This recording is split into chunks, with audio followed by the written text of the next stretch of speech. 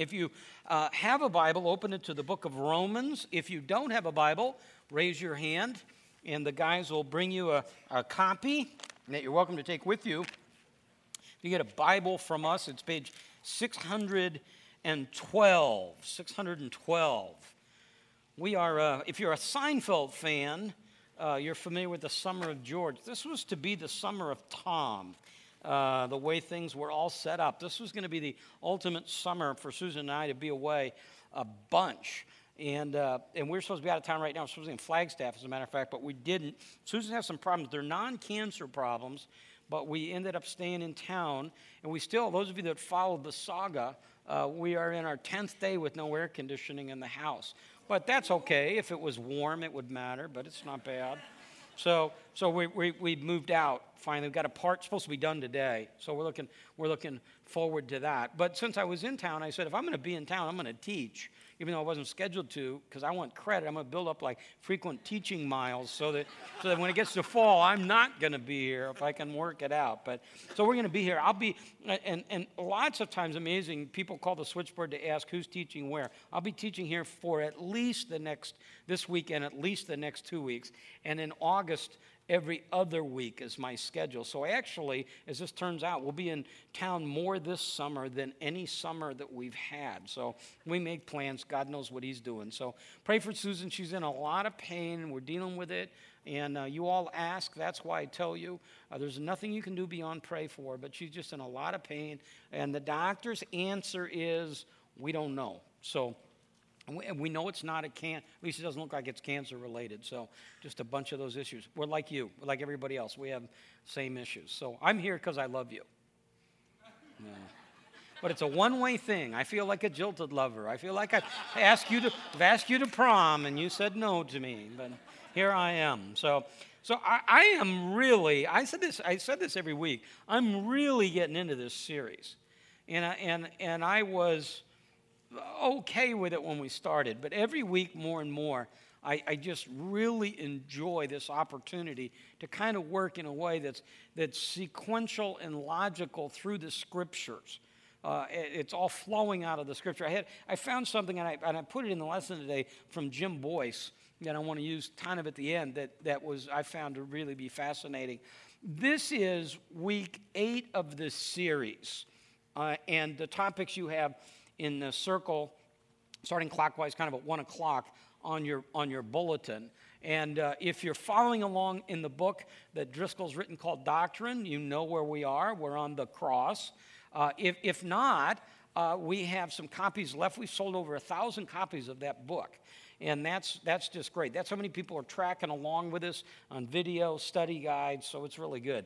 But within this 8 weeks, we said there's like a little mini-series in here of 3 weeks on the incarnation, the cross, and the resurrection. Now, we're drawing some hard lines in each one of them, but you'll see them overlap. You can't none of them are necessarily standalones, though we're doing them that way. They just come together. So that's what we're looking at. And so if you're here today, I'm really excited for those of you who are here visiting, especially if the whole Christian thing is new to you. Very excited if you're a religious person. Maybe you're part of a denomination, or you've just always been a church girl or a church guy, and yet you may have never come to Christ in repentance and faith, may never have really understood the cross. I'm very excited about that. You may have come, and we get this. We had a meeting the other day where we were talking. We're saying, just all these people. Now, many of you look familiar, but it is amazing how many of you you're all just new. There's just so many new people. And what we find oftentimes is that not only are you new to Redemption Church, you're new to this whole idea. So you came in at a great time. If you could pick one Sunday out of the 20-year history of Redemption Church, East Valley, then Redemption, to be here, you picked the right one. This is the one. Because if you get today right, everything else falls into place. You miss today, the rest of life isn't going to matter much. So how's this? How's this for hyping a thing? I like to under promise and over perform. But that's not what we're doing today. And I'm very confident in it because it's not from me. It's from the Word, and it's true. So I spend some time. I just want to make sure you get it. So you come in today and you're thinking, okay, maybe I got a problem, and my problem is I like sex too much, or I like drugs too much, or I drink too much, or I'm too greedy, or I lie, or I'm jealous. All of those are symptoms of a deeper problem, and that problem is sin. So also today, you'll find terms and phrases that we use. I told Neil this morning and Tim, I said, this just feels like the same stuff. And the reality is it is the same stuff because it's the heart of the gospel. It's the cross. You know, if you're in the conference center, you've already had your time of music worship and communion. Here you will have it. And these songs today, if you're listening closely, if you sing these songs today, honestly, it will be an amazing day for you. As you really, literally kind of begin to feel God's grace and mercy just wash all over you. So we're in Romans chapter 5. Where Paul says in verse 1, we have peace with God through our Lord Jesus Christ. And then in my Bible, I have circled the number of verses 6, 8, and 10. And it's because about once a month we land here for this reminder. For while we were still helpless, verse 6, at the right time Christ died for the ungodly. Verse 8, but God demonstrated his own love toward us, and that while we were yet sinners, Christ died for us. Verse 10, for while we were enemies, we were reconciled to God through the death of his Son, Jesus. So while we were helpless, verse 6, while we were sinners, verse 8, while we were enemies, verse 10. That's the condition we're in naturally. That's what we've talked about. We talked about this triune God, Father, Son, and Holy Spirit, so that everything starts to flow from that. And then we see God's story. We see this idea of creation. We saw, and I taught that week, that man, we're made in the image of God. It's not that we're little gods. There are attributes that God has that have been communicated to us, that we imperfectly represent them, like love, for example. But in the garden, when Adam sinned, he shattered that image. So that all of us, not just some of us, look at chapter 5, verse 12. Therefore, just as through one man sin entered into the world, that's Adam, and now death through sin, how do we know that sin is universal? We all die. And so death spread to all men because all have sinned. So that's the theme that we see over and over and over again. All have sinned and fall short of the glory of God. Right in front of you, chapter 6, verse 23. The wages of sin is death. Death means separation. So we see it all around us. I don't know how long ago, my daughter came to me and said, you need to be on Facebook. And I said, why in the world would I want to be on Facebook?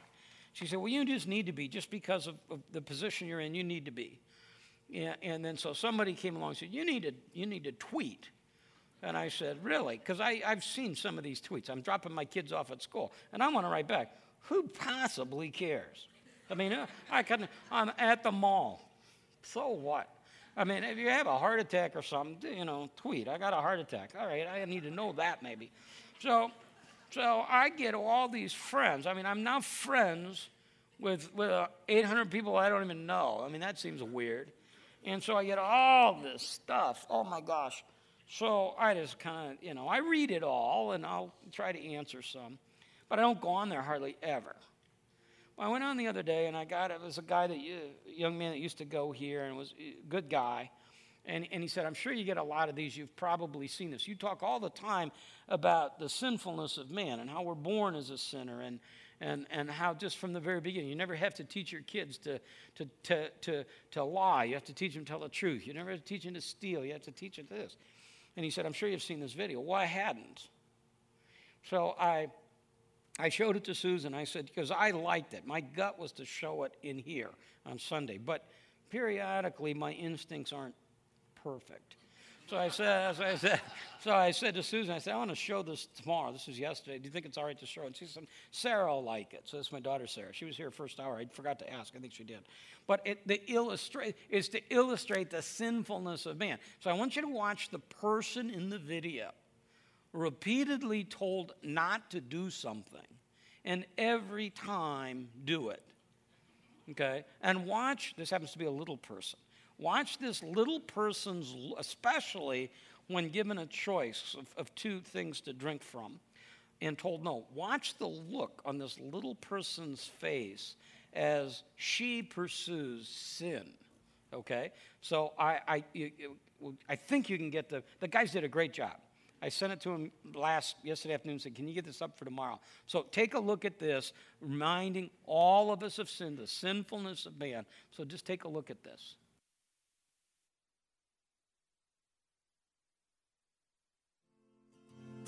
You can't always get what you want. You can't always get what you want. You can't. This is Daddy's cell phone. No touchy. Finley's cell phone. You can have. Try sometimes, or you might find you get what you need.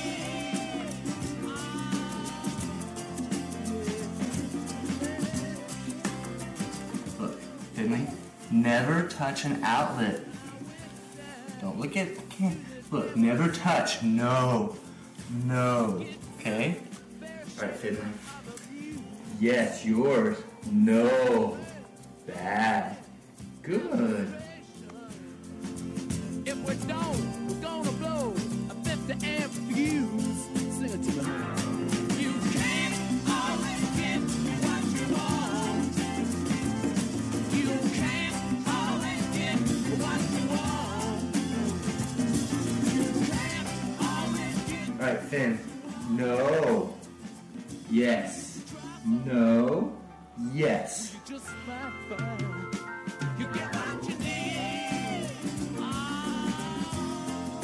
Baby, yeah. Alright, Finley. Daddy's computer. No touchy. Cool toy for you. What? Cool toy for you. You put it that one.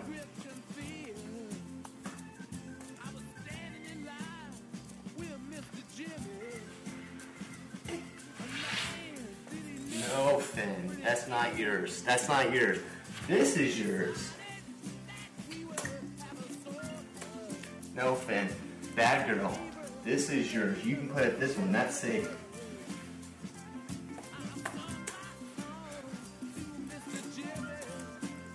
Yeah, and it said one word to me, and that was there. I said to him, you can't always get what you want. No, you can't always get what you want. You can't always get what you want. So Finley is the perfect representative of you. That was the whole point in that whole equation. About 80 years ago, the state of Minnesota was facing some crime issues. So the governor formed what was called the Minnesota Crime Commission and asked to give them some sort of evidence, some sort of conclusion, what they saw. Here's what they reported back. Every baby starts life as a little savage. He is completely selfish and self-centered. He wants what he wants when he wants it. His bottle, his mother's attention, his playmates' toys, his uncle's watch, whatever. Deny him these, and he seethes with rage and aggressiveness, which would be murderous were he not so helpless. He's dirty, has no morals, no knowledge, no developed skills. This means that all children, not just certain children, but all children are born delinquent. If permitted to continue in their self-centered world of infancy, given free rein, their impulsive actions would be to satisfy what they want. Every child would grow up a criminal, a thief, a killer, a rapist. So have a nice day. I mean, I don't, man, it's kind of what I don't know what fits at the end of that. But I did this last week, which I thought was borderline brilliant. And that was to go to USA Today and to illustrate sin from the sports section. But this is just USA Today. These are headlines. Number one is the Norway. So you got the 92 people dead in Norway. Then you have, this will make me sad, but we won't talk about it, the debt reduction. We won't talk. While we're in here in this worship service, the United States of America will rack up, not spending, debt of about $350 million just while we're in service. 7 wounded in casino shooting near Seattle. Amy Winehouse dies, drugs. 8 killed in a car bomb in Yemen. 9 reported wounded in Florida house party fight. I mean, it just goes on, and there's only like maybe a dozen headlines in here. It's all around us. The prevailing problem in the country and all around is sin. We talk about this all the time, and it manifests itself in so many different ways. I was talking, because I spent a lot of time, I spent probably a dozen hours this week with physicians, hospitals, scans, whatever it was. And in the conversation of it, I had a great conversation with a doctor that I really enjoy, come to really enjoy dealing with her. And we're just talking about the system, and she said, it's so out of control, it's so broken. And then we started to line list it, and then in reality, what she then described was sin at every level. Sin among the physicians, sin among the patients, sin among the insurance companies. It's just all sin. And some of it is, we're taking x-rays of x-rays, and it goes on and on and on. And part of it is everybody covering themselves, probably greed, but it's not just medical. I'm singling that out. The housing crisis is a great example. Greed on lenders' part, greed on borrowers' part. The illusion that everybody should have a house. How can you have a house that you can't afford? And then we're going to jimmy. It just goes on and on and on. And you know it. Retail cost 10 to 12% is employee theft. So you know all that. It's all sin. So we talk about sin and the expense. It's just expensive in human terms, but it's expensive ultimately for our salvation. So we have a huge problem. And our problem, again, the symptoms are many, but the cause of it is our sin. So for all have sinned and fall short of the glory of God, and the wage of sin is death. Romans 6:23, but the free gift of God is eternal life in Christ Jesus. So last week we talked about the incarnation. And we said Jesus, God, Father, Son, Holy Spirit, the Son submits to the Father and comes to earth for a specific reason, to save his people from their sin. He's come down, Luke 1:68, to redeem his people. Jesus himself says, John 10:11, the good shepherd lays down his life for the sheep. Titus 2:14, he gave himself for us to redeem us. 2 Corinthians 5, we'll look at it in a minute, he reconciled us to himself. Galatians 3:13, he redeemed us. So I said it'll be familiar territory. This sentence should sound familiar to you. Okay? And you go back to week 1. Remember what we did week 1? And you might have been like me. You could look at it and go, really, is this where we want to start? Yeah. Father, Son, and Holy Spirit, eternal, triune God. One God, 3 separate persons. And when it comes to salvation, here's what we say. 3-word sentence, right? God saves sinners. So God is the subject, the noun, the actor. Saves is the predicate, the verb, the action. Sinners is the direct object, the recipient of the action. So God the Father, from the beginning of time, the Father elected those that he would save. The Son died on the cross. That's what we're going to look at today and redeems them. And then at some point in time in that person's life, the Holy Spirit regenerates them or applies that. God saves, and that word might be new to you or maybe so familiar that you've lost its meaning. It means to deliver or to redeem or to buy back, or to rescue. He saves us. The wage of sin is death. He saves us, redeems us, delivers us from the bondage of sin, the consequence of sin. He saves sinners. And here's what I wrote for sinners. They're people guilty before God, and they're helpless, powerless, hopeless in and of themselves, unable to do God's will. So that's what we looked at. That's our natural condition. It's not just Finley. It's all of us. We're enemies. We're helpless. We're sinners who are separated from God.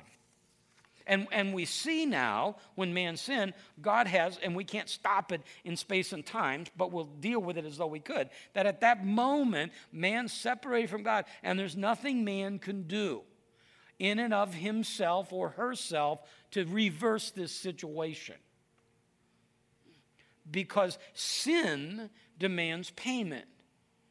So a lot of what we talk about today just isn't very popular anymore. It's not even something that even when you say it, you kind of put about 1,000 disclaimers on it because you just don't hear it much. But God is a God who hates.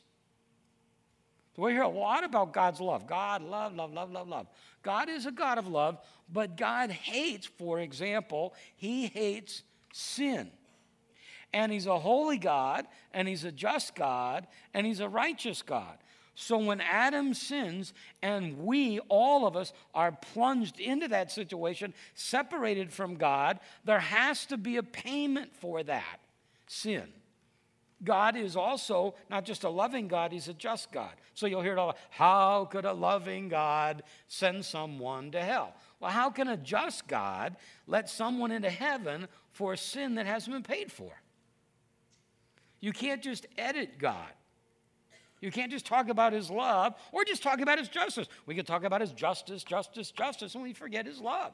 So we're going to talk about the cross today, bloody, messy. And yet it's a great picture of love and grace and mercy. So God could have said this, because man's incapable of saving himself. There's nothing you can do. There's nothing I can do. There's nothing we can do. We have symptoms. We talked about it when we started out. We have symptoms in our life.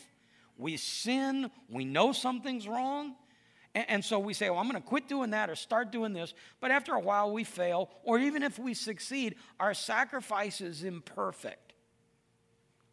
So I was in a small group years ago that got in a discussion over this, ultimately broke up over this. Could God have saved man any other possible way than through Jesus? So there was a group of people that said, yes, he's God. He can simply say you're forgiven. He's God. He can do whatever he wants to do. He can just say forgiven. Then there was another group of people, the one I was in, the right group of people, that said no. No, that's why. That's what Jesus prayed the night before he died. Father, if there's any other way, now's a good time to pull the chute for plan B. Now, but there isn't another way, because sacrifice has to be made. And any sacrifice we make, any act we perform on our own, is tainted with our sin. So there has to be the perfect sacrifice.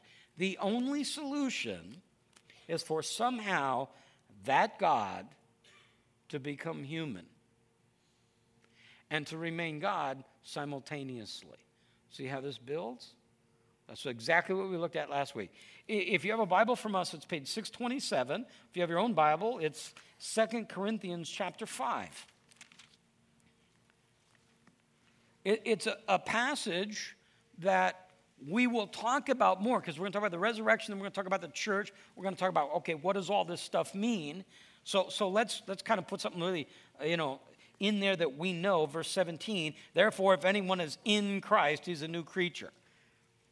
So we know that phrase, in Christ, means to believe in him, to trust in him, to understand who he is. So let's talk about what it means to be a Christian. It doesn't mean to join a certain church. It doesn't mean to act in a certain way. It's not what we do, it's what we believe. So a Christian is somebody who understands that they're lost. We are who God says we are. Jesus is who God says he is, and he's accomplished what God said he came to do, which is to save his people from their sin. So and what we're talking about now is grace and mercy. And anytime you talk about grace, religious man pushes back. We were in a pastor's discussion or something here on campus, I don't know, maybe 2 or 3 months ago. And we're talking about getting better at preaching. And I said, we can study, we do a bunch of things, but the only way to get better at it is to do it. That's true of almost everything, I would assume. The only way to get better at it is to do it. And what I did, and I did this in the old days, and even to some extent now, based on circumstances, is to play a lot of away games. Go to a lot of environments that are not our environment. So here it's a pretty safe environment. You just declare the truth and stand there and chips fall where they may. But you get into some of these other situations, this is kind of tough. So when I began and started to get a lot of calls, I did it with, I won't name the church, 'cause some of you would know the church, but they decided they were going to reach their community and their neighborhoods. So they decided to have an outreach dinner. And the whole objective of the outreach dinner is to bring in a persuasive, influential speaker, that would be me, and then have them declare the truth. And then these people who didn't know Christ would respond under the inspiration of the Holy Spirit, yada, yada, yada. I get there that night, okay, this church is going to infiltrate its community. There are true people, the guy who organized it and his son. So I'm thinking, wow, this late arriving crowd. And so it started, like I say, 7, so like 7:10, there's the 3 of us. So you know what I did? I figured, gosh, maybe these guys don't know the gospel. So I just did a testimony for them. Well, one I think it was a Sunday, I'm not sure on that, I was invited to go to Westchester Nursing Home, okay? So that's over there is it on Baseline, I think, or something? It doesn't matter. So I'm over there. Old. The people are so old. Old people. Like you guys, a lot of you are old, but they're way older than you. They're old. When you check, this is the truth. When you check in, they give each person a rock to put in their pocket so they have something near them that's older than them. That's what they do. It's the truth. It's what they do. I don't make it up. No, they're old. So I'm in there, and I'm just wailing away. And so apparently, if you can't hear, you assume no one else can. So I'm explaining the gospel. And there's a lady, she's probably in the 4th or 5th row. There's probably 15 people there. And she goes, it can't be that easy. I said, wow. So I explained the gospel. And she said, that's not that easy. You're young, you don't understand.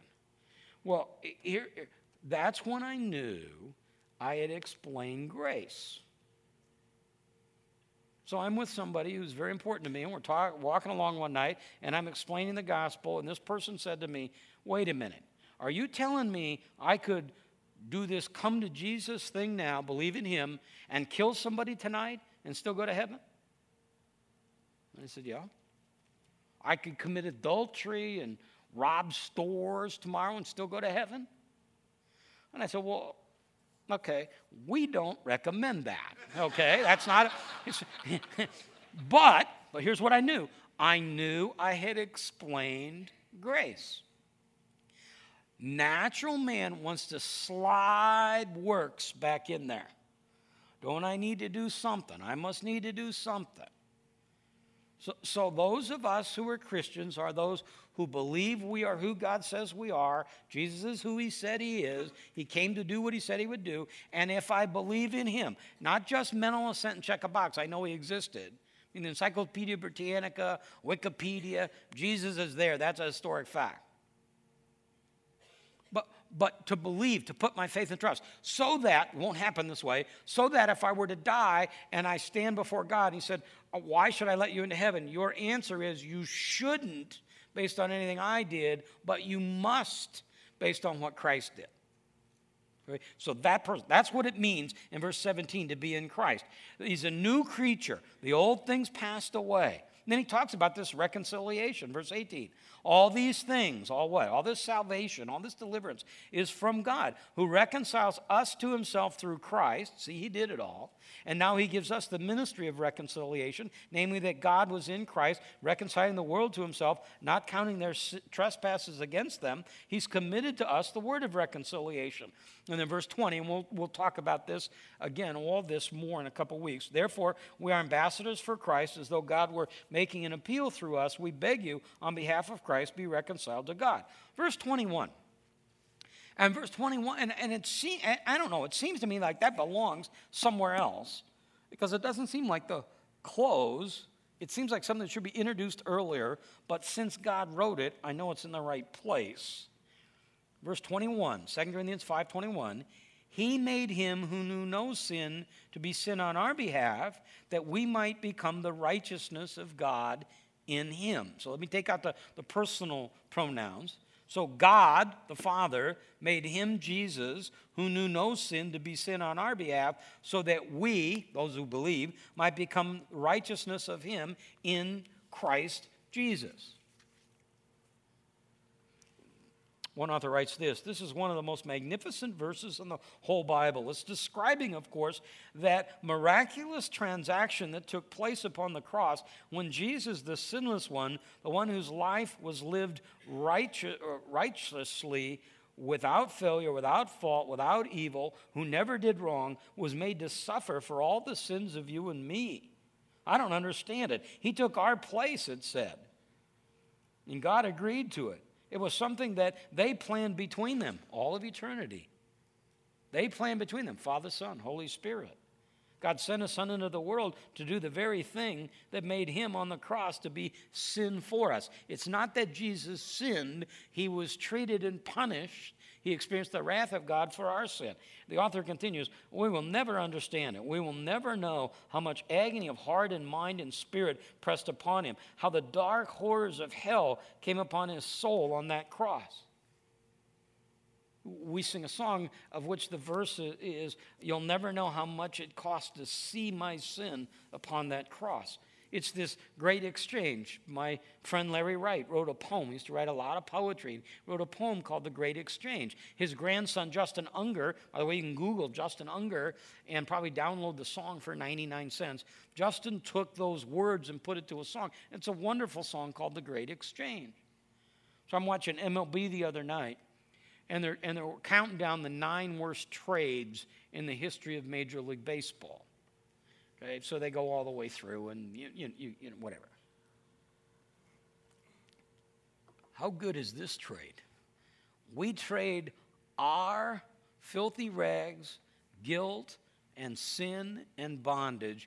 We trade that for His righteousness. That is a good trade.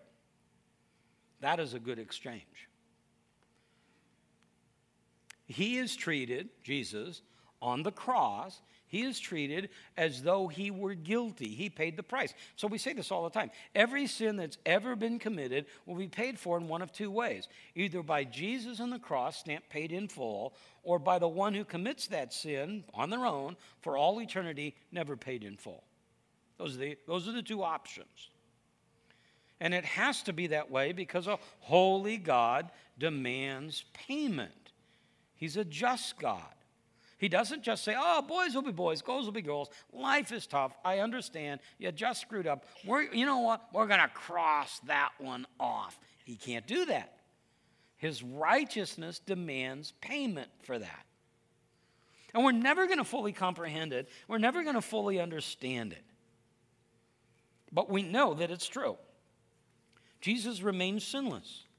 That's the agony of the cross. Those of you that are reading along with us in the Driscoll book, Driscoll spends a lot. I was kind of, I don't know why. I mean, there's no reason to say this. I was kind of just surprised by how much time he spent on just the history of crucifixion and what it is. But as you read that and then fill it in with others, you see how horrific it was. It was not something that was unusual either. It was a relatively common event. And oftentimes, like we would depict it here, if we were to take this cross, typically there were 2 separate pieces. So when Jesus carried His cross, what He actually carried is the cross bar.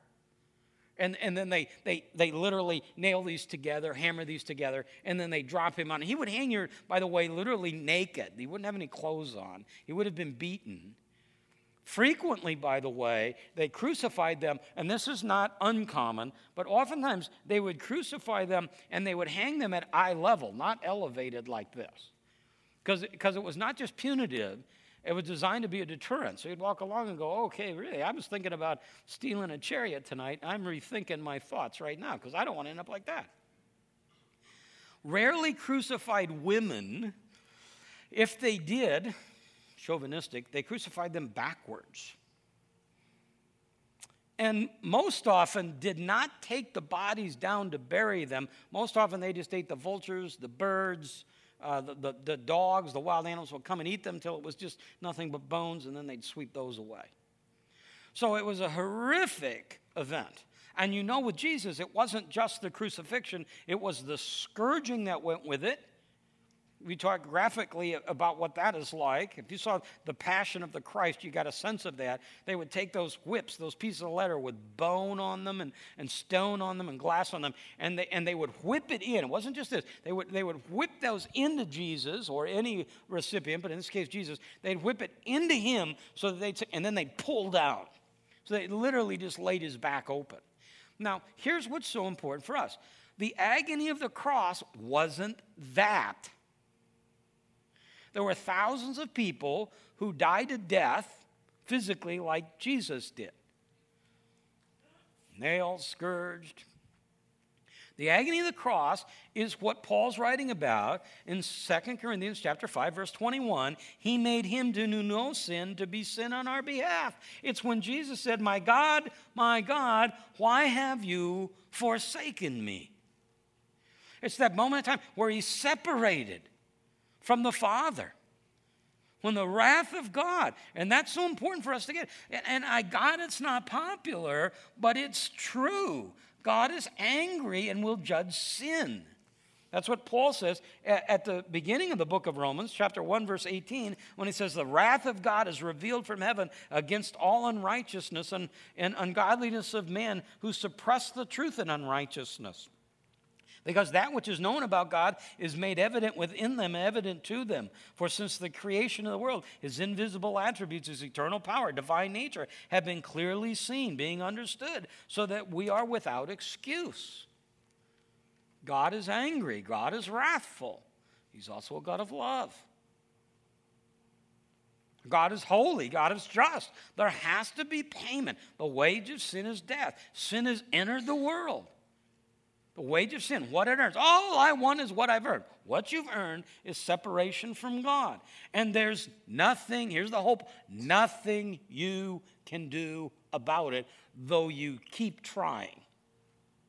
It's like me in the gym and me in a diet. Okay? I'm on my 477th diet. I've lost roughly 4,000 pounds. Okay? And yet there's just that battle. I'll be good. Maybe you have a specific sin. Even in the midst of it, you say, okay, God, when I'm done with this is the last time. This is it. Done with this. Let me enjoy this. Don't kill me in the middle of it. Let me get through it, and then, God, I won't do it anymore. Well, as a Christian, we're still in that situation often where we're sinning, but we're forgiven. And I know it's hard to explain. We're forgiven. We struggle. But for the unbeliever, it's not a struggle. We enjoy it. Yet we feel sort of guilty about it. We know something's not right. And so we say, I'm going to make it up. I see it all the time. I teach something during the week called priority living. And so we're in break right now. But I meet people all the time who will say, I'm coming to your thing. I'll run into them at Costco or at a golf course or anywhere, Starbucks. I come to your thing. I haven't been doing too well. I haven't seen you in a while. I need to get back to your thing. I don't care. I don't get paid on how many people go. The fewer, the better. I can get out early. It doesn't matter. I care. I love people. I want to do the best. But you doing my thing, that isn't it. Until my thing is your thing, and it's got to be a Jesus thing, until it's that, it doesn't matter. That's why I say, I know some of you are here today, and you're just checking off a box. See, I'm all right. Look I endured an hour and a half of that. I got to be okay. I dropped money in the box that was around, fold and kind. I'm talking like $10. This is a big deal. And you're trying to appease God. And you can't. That's why Jesus came, lived, and died. J.I. Packer writes this: Scripture depicts all human beings as needing to atone for their sins, but lacking the power or resources for doing so. We have offended our holy Creator, whose nature is to hate sin and to punish it. No acceptance by or fellowship with such a God can be expected unless atonement is made. And since there is sin in even our best actions, anything we do in hopes of making amends can only increase our guilt or worsen our situation. This makes it ruinous folly to seek to establish one's righteousness before God. It simply can't be done. See, that's what I want. Those, especially those of you, you're the ones who Bibles are all marked up and all this. My fear is that you forget your sin. I have two daughters, Sarah and Haley. Sarah was born 3 months Sarah was born 3 months before I became a Christian, and about 6 before Susan became a Christian. And one of my biggest concerns with my kids is that they would never understand their sin. And my concern was, if they didn't understand their sin, could they really understand the depths of the love and grace and mercy of their Savior? And so, like, I never, and you probably already think I'm an awful parent, but I never tried to lead my kids to Christ. I mean, if you can't get a 4-year-old to pray a prayer, you're not going to make it in this world, trust me. But both of our girls, both about the same age, about age 5, 5.5, both of them on their own, came in, both in the same situation. One night, after they've gone to bed, came down and said, I asked Jesus into my heart. And then we took that information and then kind of worked it away. What does it mean? And in all these years, though certainly we've seen sin in them, there's never been this crisis where they've walked away from their faith. And one of my concerns always was, I don't know if they understand how sinful they really are. Here you go. If you have just a little bitty sin, you just need a little bitty Savior. If you're just kind of not a very good little boy or little girl, then you don't need a big old God, do you? But see, the problem is it's a chasm, and it's a jump you can't make. It's a task that you are helpless and hopeless and powerless to fix. You have a huge sin problem, so you need a huge Savior. We're talking about the atonement. Charles Spurgeon wrote this: the atonement is the brain and spinal cord of Christianity. Deny substitutionary work of Jesus, and you denied all that is precious in the New Testament. I'm going to put up a slide. It's familiar to many of you. Now, when this slide goes up, if you're in the conference center, you're going to lose video. You're not going to be able to see me. Chalk that up to answered prayer. You're not going to see me, but you're going to see this slide. And it's going to be this way for a while because I'm going to talk it through it. So if you're in the conference center, you don't have video now. You just have audio and a picture of this slide. It's a familiar slide, and it's because when I find something that works, I just go back to it again and again and again and again. I'm not trying to fix it. It's like, to me, a golfer. You're a golfer. I remember Tom Kite was golfer of the year, and that Christmas he changed his swing. Why? What are you doing? You're a Tiger. What are we messing around with a putting stroke for? I love this box, this triangle.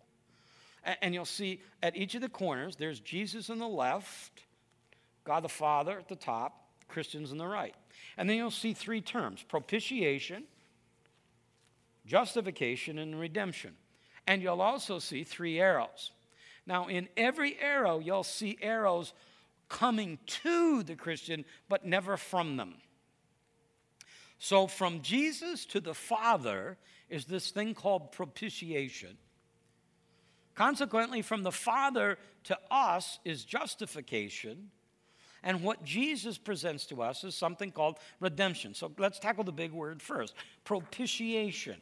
It simply is the idea of satisfying the wrath, or the wrath of God. It presupposes God's angry. It presupposes what we looked at in Romans chapter 1, verse 18. Romans chapter 3, verse 23, 26. Since all have sinned and fall short of the glory of God, they are justified by his grace as a gift through the redemption which is in Christ Jesus, whom God put forward as our propitiation by his blood. In 1 John chapter 2, verse 1, we have an advocate with the Father, Jesus Christ, the righteous. He is the propitiation for our sin. He satisfies the wrath of God. Chapter 4, still in 1 John, verse 10. And this is love, not that we love God, but that he loved us and sent his Son to be the propitiation for our sin. When Christ died on the cross and he said, "It is finished," what he's saying is, I came. Why did he come? We saw it last week. To save his people from their sin. He satisfied the wrath of God. Consequently, God declares us just. God, Christ, has redeemed us. Redeem means to loosen. It's an idea that is expressed in Matthew chapter 20, verse 28. The Son of Man came not to serve, but to be served, to give his life a ransom for many. It's the idea of releasing or to set free. We've been set free from the bondage of sin. You are not your own. You were bought at a price. Paul tells us in 1 Corinthians 6, Galatians 5:1, the freedom of Christ has set us free. We've been redeemed. So if you watch Pawn Stars, or you watch that, kind of depicts what goes on in a pawn shop. Well, in that, almost always they'll say, you want to pawn it or sell it? It's like everybody wants to sell it. If I want to pawn something, what happens is I bring in this item. Let's use Jed's guitar. Let's not tell Jed we did it, though. And so I come into the pawn shop, okay, and Rick says, you want to pawn it or sell it? I say, I'm going to pawn it. So here's what he's going to do. He's going to take the guitar. He's going to put it in the back with my name on it. He's going to give me 30, 60 days. And if I come back, that doesn't look right. If I come back, what I do is I pay him kind of an interest, and I come back and I have this ticket and I, what? Redeem the item. I loosen it. So we've been redeemed, and consequently, God declares us just. It's a legal term. It's a pronouncement that concerning our relationship with God, stating that we are completely forgiven and no longer liable for punishment. God deserves justice, and he gets it. He doesn't just overlook our sin. He pours out his wrath. He owes us nothing but gives us everything. In his book, Driscoll writes this: not only did Jesus take our sin, past, present, and future on the cross, but he also gave us his perfect righteousness as a faultless, sinless person. That is why Paul says that Jesus alone is our righteousness. Therefore, justification through the work of Jesus in our place for our sin on the cross is the only possible by grace from Jesus Christ alone, through faith in Jesus Christ alone, because of Jesus Christ alone.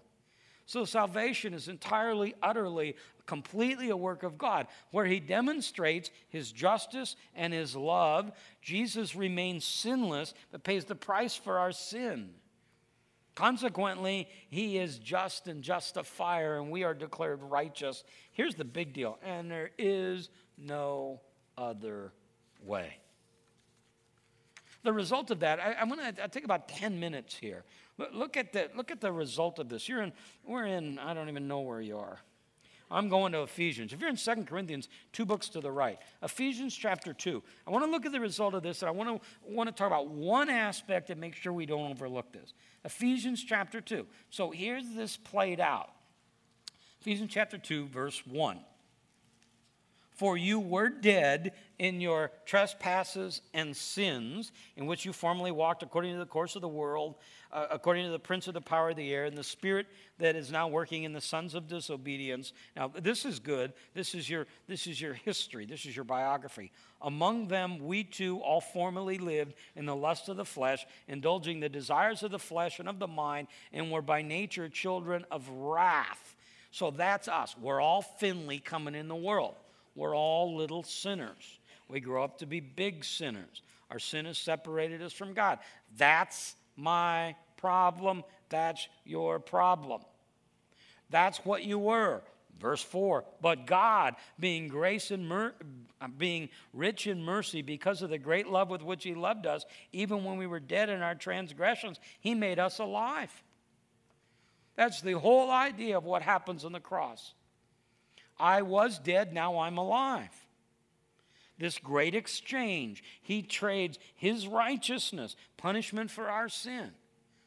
Now, here's what I don't want to get lost on this. And when I was trying to figure out my cadence in putting this together, and it could have probably gone a little bit longer, and so I want to touch against it, but it's a big point and probably should be bigger. We just don't have time. Ephesians 2:4.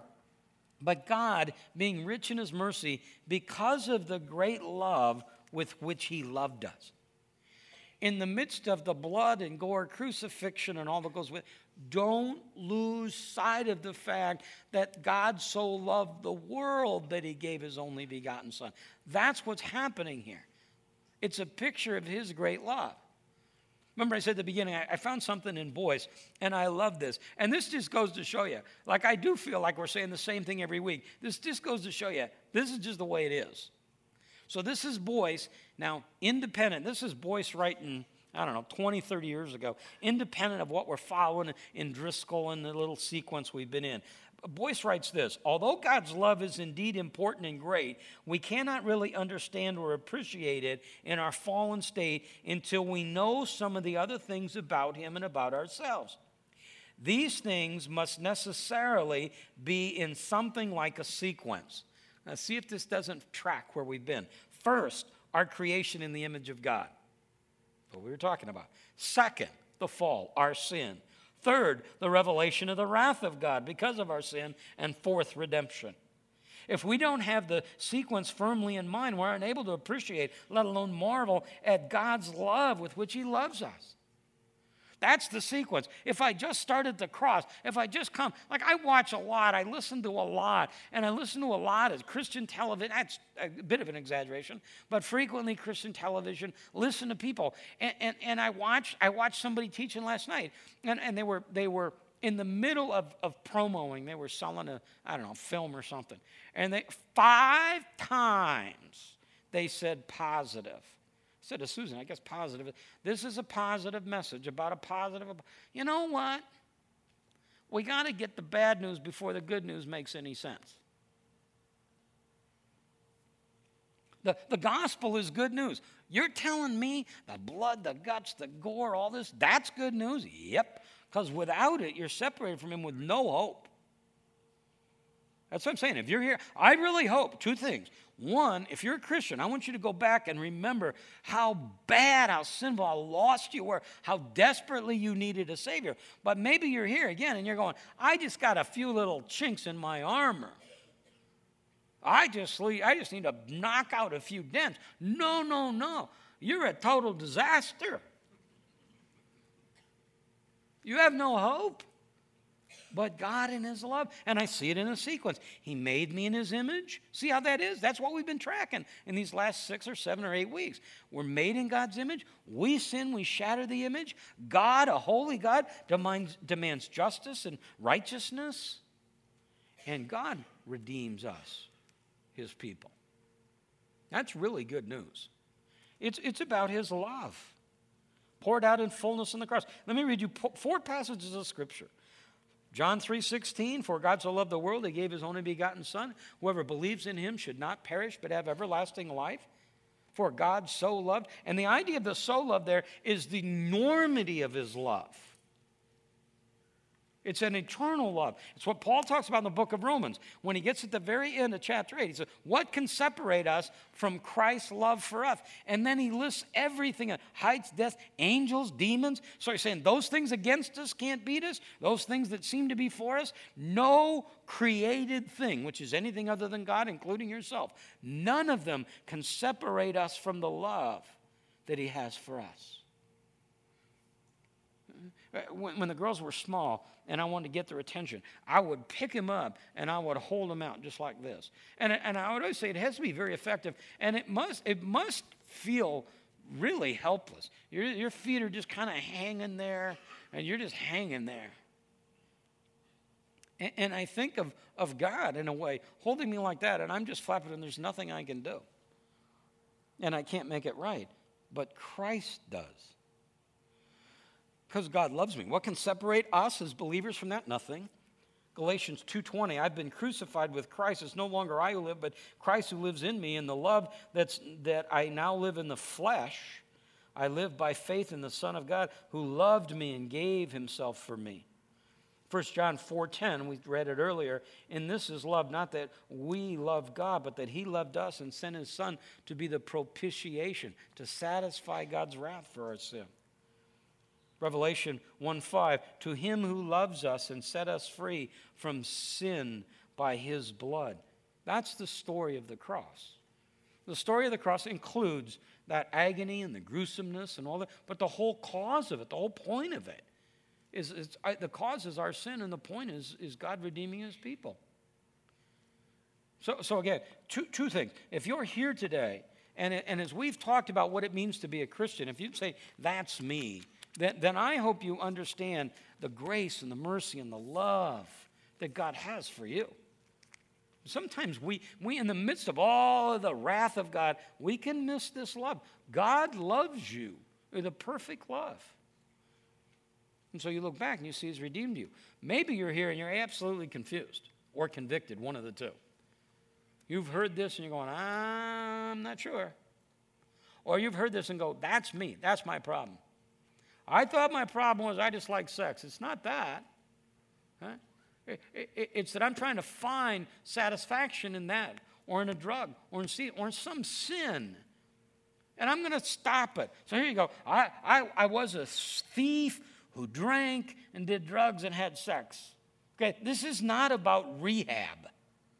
This is not about getting you to stop stealing, stop snorting, stop having sex. It's not about that. It's not about rehab. It's about transformation. Because you can stop all those things and still spend eternity in hell. You'll be miserable here and miserable there. You'll be miserable all the way around. It's not about that. It's about coming to Christ in repentance and faith and understanding my systemic problem is sin, and the only solution is Jesus. When this service is over, if you're in the conference center or you're here in the chapel, in either one, there'll be staff people from our staff that are here, and they're here to meet with you. They can answer questions now. They can meet with you later, whatever the case might be. They'll set up a time. Call us here at the church. This is the most important issue you have to deal with. This is more important than the debt. This is more important than Diamondbacks. This is more important than vacation. This is more important than anything you'll ever face in your life. This is a matter of life and death. Now, if you're in the conference center, you've already had communion. Paul's going to be back over there to close that. Here in the chapel, Paul's going to come out, lead us in communion. You're going to sing some songs. And as I worshiped first hour, I was just struck by how perfectly these things tie together.